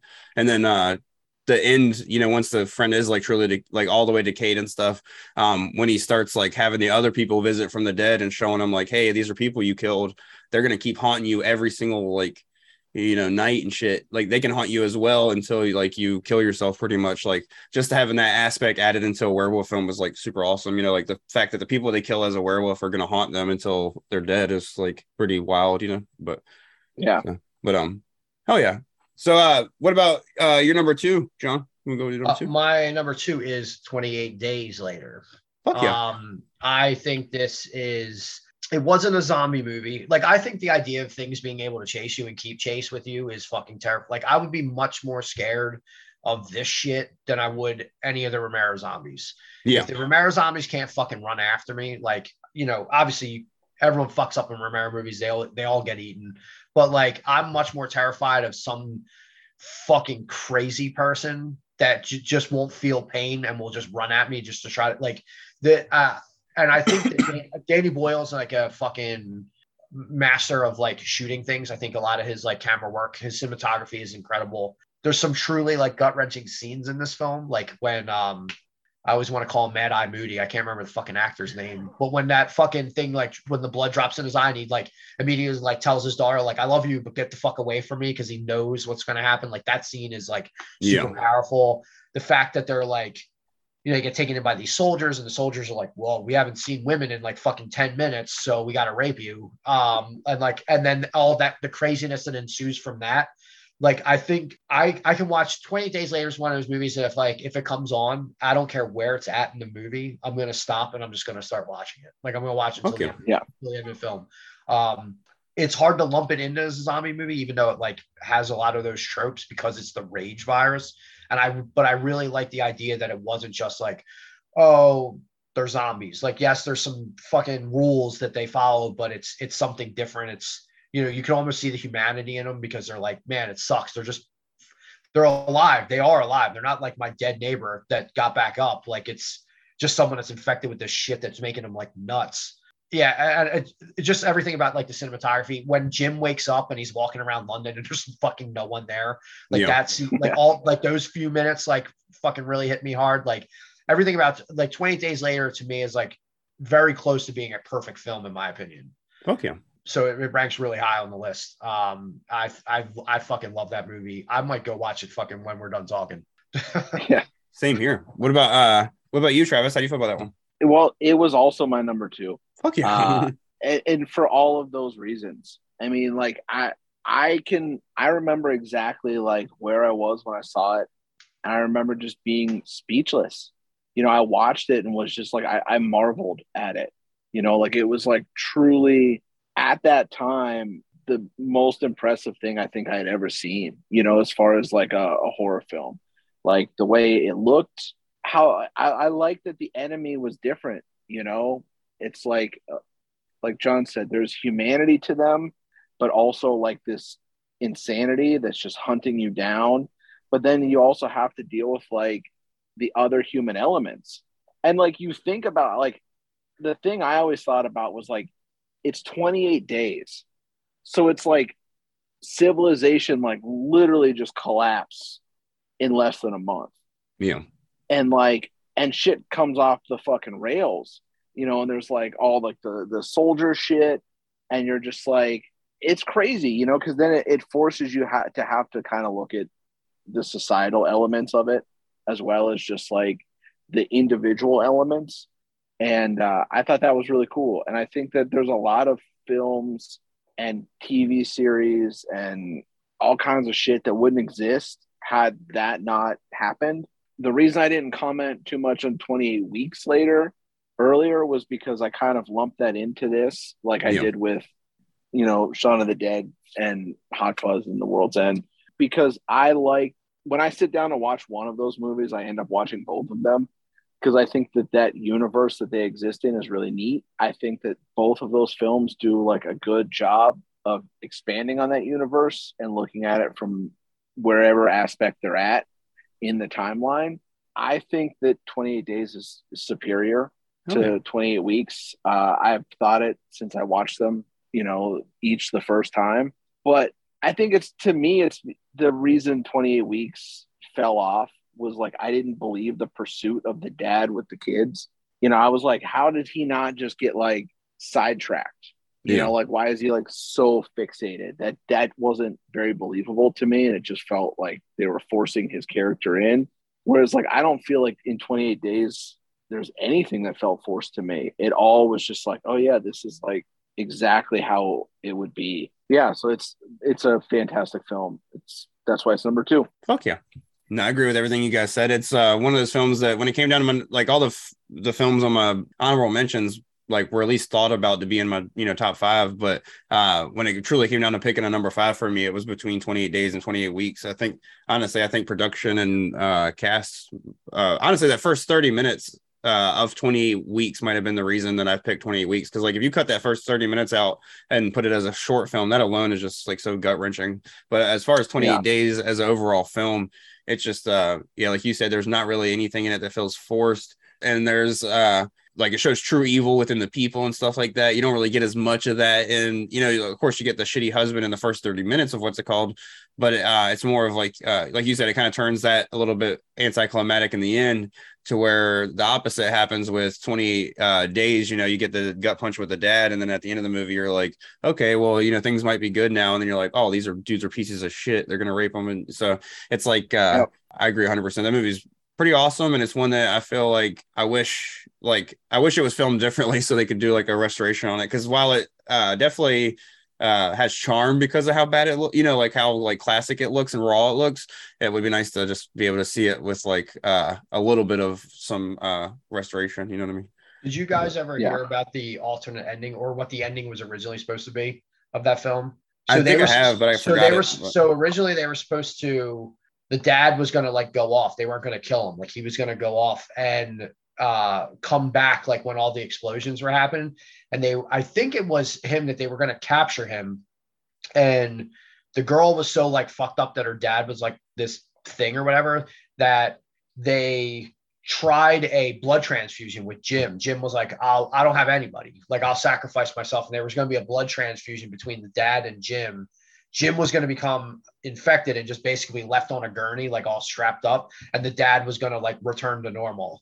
Yeah. I'm so fucking glad that they did not go with that ending, because that would have been the movie unbelievable. Yeah. And the movie was believable as is. But that was the original ending. If you watch like it might even, I'm probably on the Blu-ray cut. I have a DVD version of it, but on the DVD, like there's like alternate takes, and they actually have like what the alternate ending is, but it's only in storyboard. They only drew it. And that was apparently the original. That was the original ending. And when they ran it by with storyboards, someone at the studio had the right mind to say like, no, don't do that. And then they never even shot like a single scene of it. Oh yeah. No, I'm glad they stuck with what they did for sure. But yes. Oh, yeah. So any more comments on this one before I spat out my number 2? Let's hear it. Oh yeah.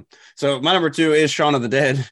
Finally. So this film came out in 2004. I was 12 years old, and I don't think there could have been like a more perfect film for me, because it was like right at that time where I was like, okay, I'm no longer scared of, well, I'm still scared of horror movies, but I want to watch them all, like let me watch everything. The Ring and stuff kind of kicked me out of that, like Wrong Turn and shit. Like those movies finally like turned my, like, of course, growing up, I'd seen stuff like Nightmare on Elm Street and Halloween, but you see those films so many times that slashers, lose their scariness when when the person's going to pop out. So it's like, I'd grown up watching horror movies and stuff, but I was still so scared to watch anything new that by the time Shaun of the Dead came out, I was like watching everything new that could come out. And granted, except for 28 Days, like I said earlier, that was one that I didn't get to see till way later, just mostly because of I was not quite there yet when it came out, but because I believe that one was 02, if I'm not mistaken, was 28 Days. But either way, it's so when Shaun of the Dead came out, it was just perfect because it was not even like too scary still. So like it wasn't really, you know, scary at all, especially being, you know, zombies was never something that really scared me, especially the slower zombies, like we mentioned earlier, you know, and this being a nod to Romero, but especially now that I've grown older and, you know, can respect the nods, you know, from, you know, just the intro sound alone being a clip from, you know, Dawn of the Dead's, you know, music to, you know, being Foray Electronics that he works at. So, you know, all those nods to, you know, like y'all were talking about the hilarious parts from, so when they walk out the Winchester, which I pointed to that earlier, because that's what that is a Winchester pint glass. I don't know if you guys can see it, but it, there it is. Yeah. But when they walk out of the Winchester and they're just singing that song and the zombie's just walking and he's like, oh, and he like says it right. They're like, get higher, baby. And he's just like, oh, or whatever they do.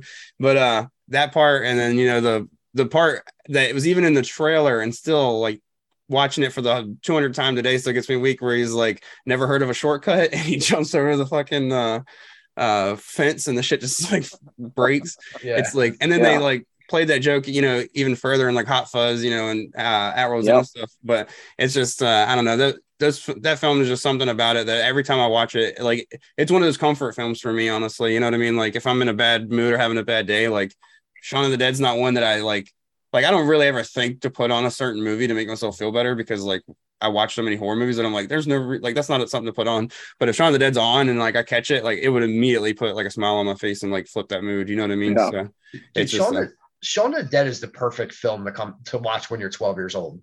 Yeah. Like I was 20 when it came out. So like I was a little older, but like it reminds me of like the 80s comedy. Like it'd be like I saw fucking Army of Darkness when I was like 12. Yeah. So like it's like so it's like the same thing. Like a comedy horror, like the one that can like slide you in like on it like easily, like it, you know, gives you the lube a little bit before you get into the crazy shit in the genre. Like Shaun of the Dead would be, dude, I'm glad you saw it when you were 12. That's the fucking best movie to see when you're 12 years old. Yeah. No, I think that's mainly why it shot up. It would be number one if it wasn't for like once you hear what my number one is. But it's just, I don't know. I just absolutely adore that film from start to finish. But any more comments you want to add, Travis? I know that we've talked about this film a couple of times. No.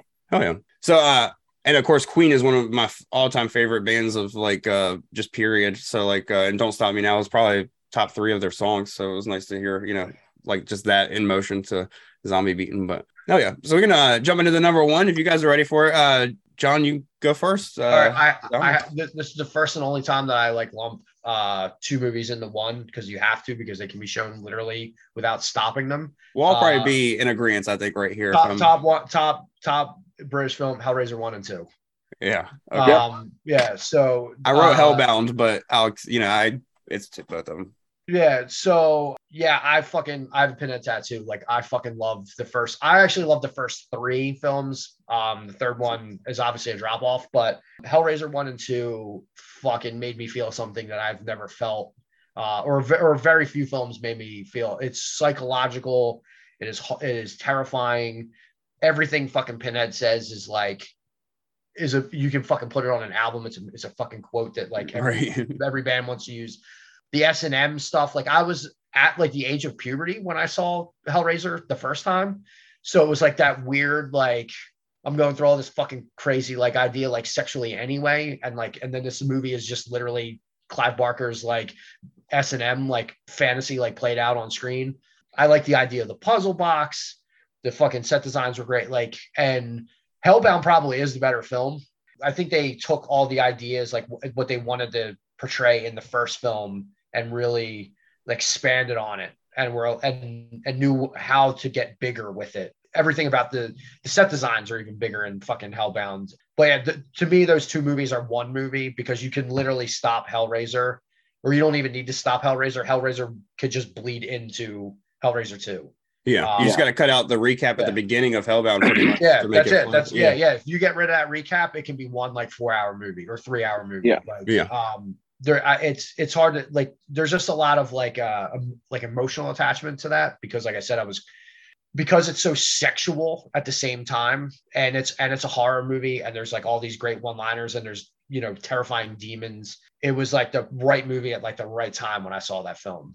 And to this day, it's still like one of my, it's in my top 10. The two of them combined are in my top 10 horror films, period. Not just UK, like they're in my top 10. So much so that I just actually went and saw Hellraiser for the first time at the drive-in a couple weeks ago. And it's still incredible. It's still, I can't recommend that movie enough. I'm a little bit of apologist even to the later film. Like, I don't know, there's the first two separate themselves from everything, but like the idea of the Cenobites and all that shit, the pain and pleasure. Yeah, Hellraiser 1 and 2, top British films, probably in the top, maybe even the top 5, like all films, like or all horror films in general. Fuck yeah. You go ahead, Travis, and I'll go last. Yeah, I feel entirely the same way. I mean, I remember I saw it as a kid, and I was probably 11 or 12, similarly. And I mean, they like rocked me to my core. I just was like, there's so many elements to those films that are interesting. So like the first time I saw it, I like gravitated to Pinhead, as I think everybody does. And you gravitate to like that character that's like, you know, became like the Freddy Krueger of the franchise. And the idea of the Cenobites, and that was like where it was at for me. But then it was like every time I watched it, it's like the second time I see it, I'm like really intrigued with the puzzle box and like all of the mythology around that, and how the Cenobites are kind of collected, and how they're not just these creatures from hell. And, you know, I agree. I think that if those movies came out now, they would just be a 4-hour film. I don't think they would be two separate films. I similarly am like an apologist for like basically every single one of those films, except for the most recent one that like fucking whoever made Saw made. I think that film is really bad. I own like all of the DVDs. It was like a crusade of mine for a long time, was to just like have every single one of them. But the first two are like the ones I watch, not only for UK horror, but just horror in general. I think that like all of the acting in them is good. I think all the characters are fucking cool. The main, I guess, like boss guy in like the maze, like the, you know, the thing sucking the guy's head is like a little weird to me, but like I don't care that it's weird, because like it's so cool looking, you know, and like it's saying cool shit, and it just kind of is like, I like that like the main boss guy is not just like more crazy than Pinhead or any of the other Cenobites. The sexualization of everything is like fucking awesome, and that's like what I love about Clive Barker, is that it's just like, it really is just like shit that he would like fantasize about and have dreams about, and he just made it into like a book and then a movie. So yeah, I think it's great. I have like that like the image of Frank where it's like, you know, help me, I'm in hell.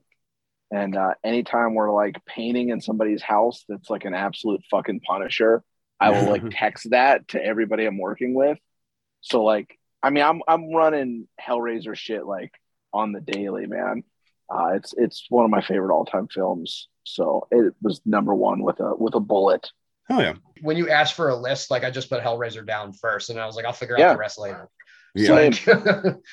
No, definitely the easiest choice for me too is Hellraiser. Honestly, the hardest choice was if I wanted to lock them in together or separate them, and I was like, well, I like Hellbound a little bit more than Hellraiser 1, slightly, like very slightly, but I do like it more. So I was like, if I had to choose one, Hellbound's what I put. But I'm with, like, this is exactly what I would have said too. You know, this is pretty much what I was going to get at, was they're the same film, and I agree 100% with what Travis said. If Clive Barker got to make these films today with the way that the movie, like the climate of today's movies just being longer, it definitely would just be like 1 3-hour film. Like he'd cut out a little bit of shit here and there to make it work, but no, I just this is one of those films that, like I said, I grew up scared of horror movies and didn't really get like over it to like the 2000s. So Pinhead was always one of those characters that I watched like through my eyes, and like I saw parts of the films and stuff as a kid. So like I always thought of him as like a slasher and all this, you know, of course, like kind of what he becomes in Hellraiser 3.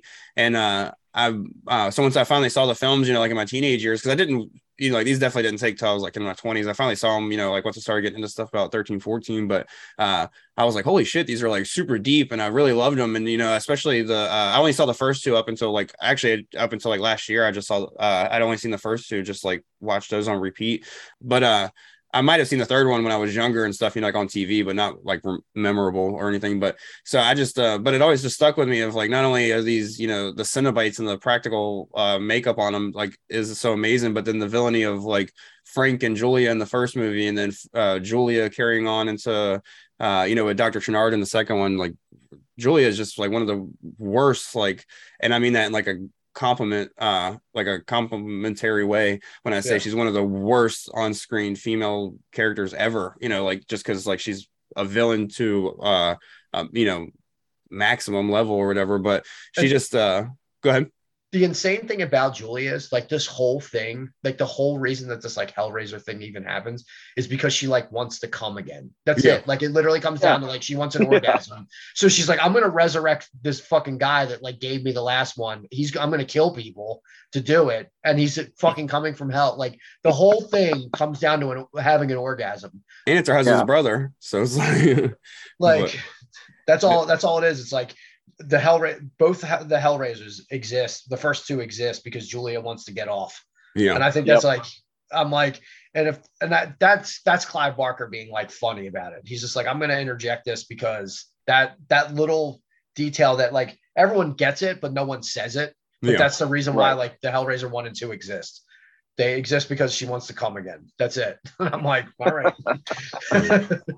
No, and I actually really enjoy it. Now that I've seen them, I actually really enjoy 3 and 4 because like 3 to me is like finally what everybody thought that they were going to get with like when they, you know, when you just hear about Pinhead for years, it's kind of what you think you're going to get is him like walking around hitting everything, him walking around just killing people and shit. And like that's finally what we got in 3. And I kind of like that, you know, to kind of get like a different, you know, it fit perfectly in with the 90s, you know, it was at the end of the slasher craze, but at the same time, it's like, what else do you do with Pinhead at that point? So I just like how it kind of like the movie's dated to the 90s, you know, with like the VCR head and like CD head and shit, but it like it works to its advantage, you know, it like adds that camp feel that like you really want in a lot of slasher films, like to where the first two fit with like that romance and like romantic horror. That one kind of fits in with like Slumber Party Massacre and Friday the 13th, and so that's where I really enjoy the third one. And then the fourth one, you know, just because you hear Hellraiser in space, like you always keep hearing that, and then you finally watch it and you're like, well fuck, half this movie is in like 1920 or 1815 or whatever. So, plus I'm an Adam Scott fanboy just because of Parks and Rec and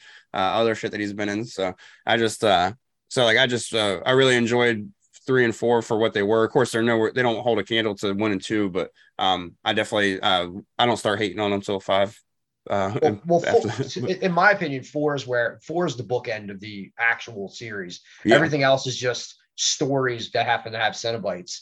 And 3 gets a bad rap because I don't think people realize like what 3 does. I love the idea that 3 in the end of 2, when Dr. Channard, whenever he's called, when he's like possessed, I can't remember. I don't know why I'm drawing a blank. It's like one of my favorite movies. But when he like kills the Cenobites, and every time he like zaps them, they like it reveals more of their human. Yeah.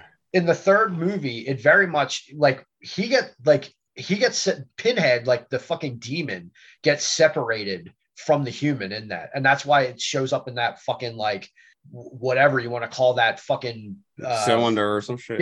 So so in the third film, you have the human version trying to guide the what's her name, Joey, like through like handling this, and you have just a pure demon that of like the character, like the characters separate. I love that concept of the third film. Yeah, that you're like that Pinhead is now like unhinged. Like he's like, now, I'm gonna get out of here and I'm just gonna fucking kill everyone because I don't have anything holding me back. There's no humanity in me that's holding me back. I'm just fucking gonna kill everybody. Yeah. And I love it. And also has one of the best lines when in the third one when she goes to the priest and she's like, there's demons chasing me. And he's like, child, there is no demons. And then Pinhead blows the door open and she's like, well, then what the fuck is that? Yeah. That, like the delivery of that is so good. Three rules. It's not nearly as good as the first two, but three. I don't get people. I'll argue with people until fucking I'm blue in the face that the third one's great. Yeah. So that's gonna be my movie of the night. It's probably 3, but yeah. Oh yeah, but yeah, it's a solid number one for me. You guys have any more comments on this before we go through just some honorable mentions to end it off? No. Oh yeah, but so pretty much to do honorable mentions, I figure we'll just go around in circles, and we'll just start again with you, John. And if you just want to mention one movie at a time, and just be like just be a little quicker with it, just kind of say, like either maybe why it didn't reach your list, or just if you want to say a few good things, you don't have to say anything bad or nothing. The Omen is an honorable mention. I fucking love that movie, but when I was like really sitting down picking it out, like I think I watched Dog Soldiers a lot more. The Omen would have been number 5. It really came down. It was like a last decision. I was like, fine, 5 Dog Soldiers. So the Omen's the closest honorable mention I have, and the first film is incredible. So yeah, fuck yeah. What about you, Travis? And if you want to comment on the Omen real quick, sorry, I didn't mean to cut you off, but if you want to comment on the Omen real quick too before you go with your pick, that's cool as well. Yeah, I mean, the Omen's great. I think most of my honorable mentions have been mentioned on somebody's list or another. The only one that it was only an honorable mention because it's not technically a UK film because it was like a French film would be High Tension. Hell yeah. No, we'll definitely end up doing a French top 5 eventually for sure. Yeah, so it didn't I know it's it's European, but yeah, because it wasn't the UK, I just didn't throw it on the list. Fuck yeah. Which I say we might do a French top 5, but then at the same time, I'm like, we'll just be talking about the same 5 French movies probably for an hour because there's not many French horror movies that people are like, fuck yeah. But so my next one, so my honorable mention is Kill List, and this is a Ben Wheatley film. I don't know if you guys have seen this one, but I fucking absolutely love this film. It's about 2 guys that go out to one of the guys, they're pretty much hitmen, and one of the guys has decided to kind of like call it quits, but as he's starting to lose his finances and go broke, he like kind of has to do something to get money. So him and his partner go back in, they go to complete a kill list, which is just like a lineup of people that they're supposed to kill. And they're just, as they're doing it, like just weirder shit starts happening and stuff like that. So it's a very slow burn. It plays out more like a fucking like drama, and they all have like super like harsh accents that make you feel like it's like from more like a Irish based part of the UK, but it's definitely a UK like Scottish part or something like that. But it's definitely a UK film, and this one was going to be in my top 5 until I really like just sat down and thought about it. It was at my number 5, and then I rewatched it recently, and the only reason I don't have it at my top 5 is because there's a lot of beginning stuff that feels more like a television show, like it not a television show in a bad way, but there's a lot of like getting to the horror in this to where like everything else that we mentioned tonight is like horror from the rip, or at least mostly horror. So even Last Night in Soho is a little bit not more horror, but just way less slow burn, if that makes sense. But sure, go ahead, John, with your next one. It's Irish. I think it falls in the UK. I'm counting it anyway. There's a movie called I Sell the Dead. Came out in 2008. It stars Dominic Monaghan and Larry Fessenden. It's also got Angus Scrimm and Ron Perlman in it. It's basically an Abbott and Costello type film about grave robbers. They're grave robbers at first, and then they stumble upon like grave robbing, like more supernatural shit, like vampires and zombies and stuff like that. Yeah, has a lot of comedy sprinkled in. It's definitely got its own sense of humor. I feel like some of the UK films have a humor that most American films don't have.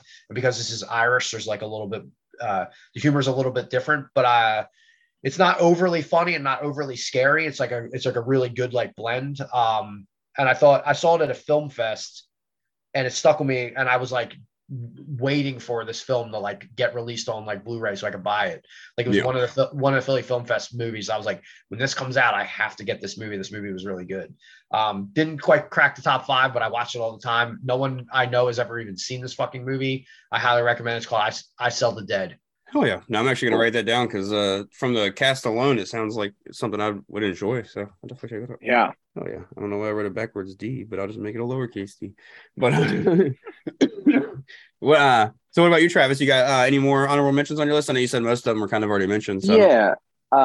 There was a film, I think it came out a few years ago. It's called Get Duked.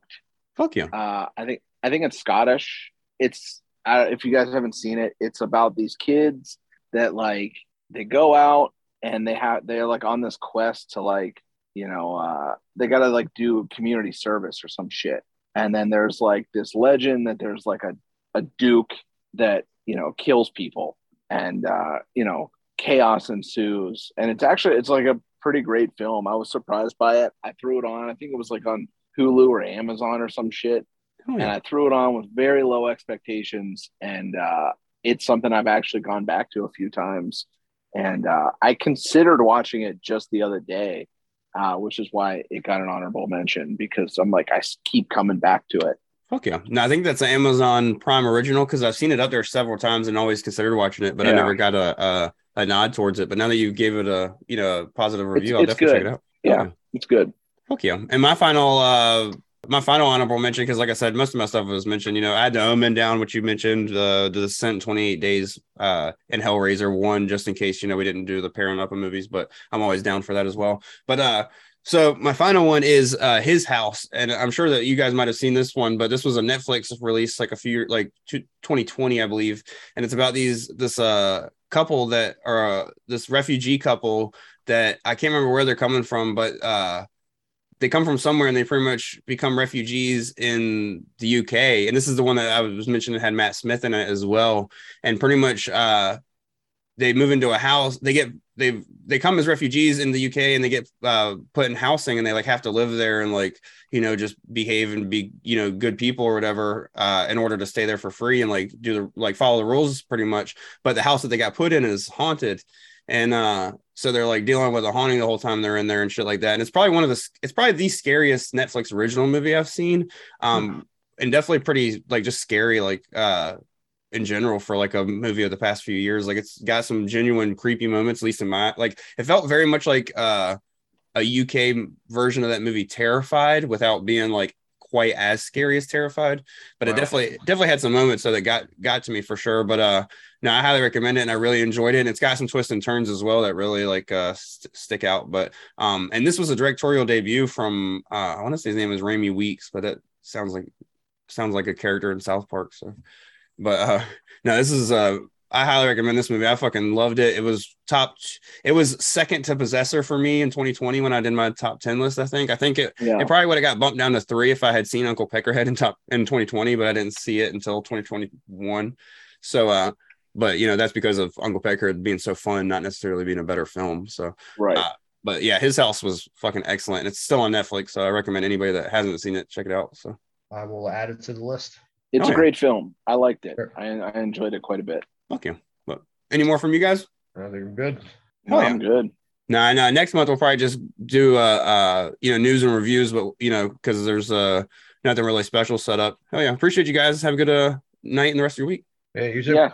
There you go. Later on, guys. And as usual, I just want to say thanks again for listening, and make sure you check back next week, as my guest is going to be the one and only Jay Schwarzer, bass player for the band Cancer Bats, as well as Julian the Wrong Guys. And don't forget that if you'd like to support the podcast, you can do so for $2 a month over on Patreon. The link for that is in the description. Also, go follow me on Facebook, Instagram, and Twitter for all updates on the podcast. Thank you guys again so much, and stay safe.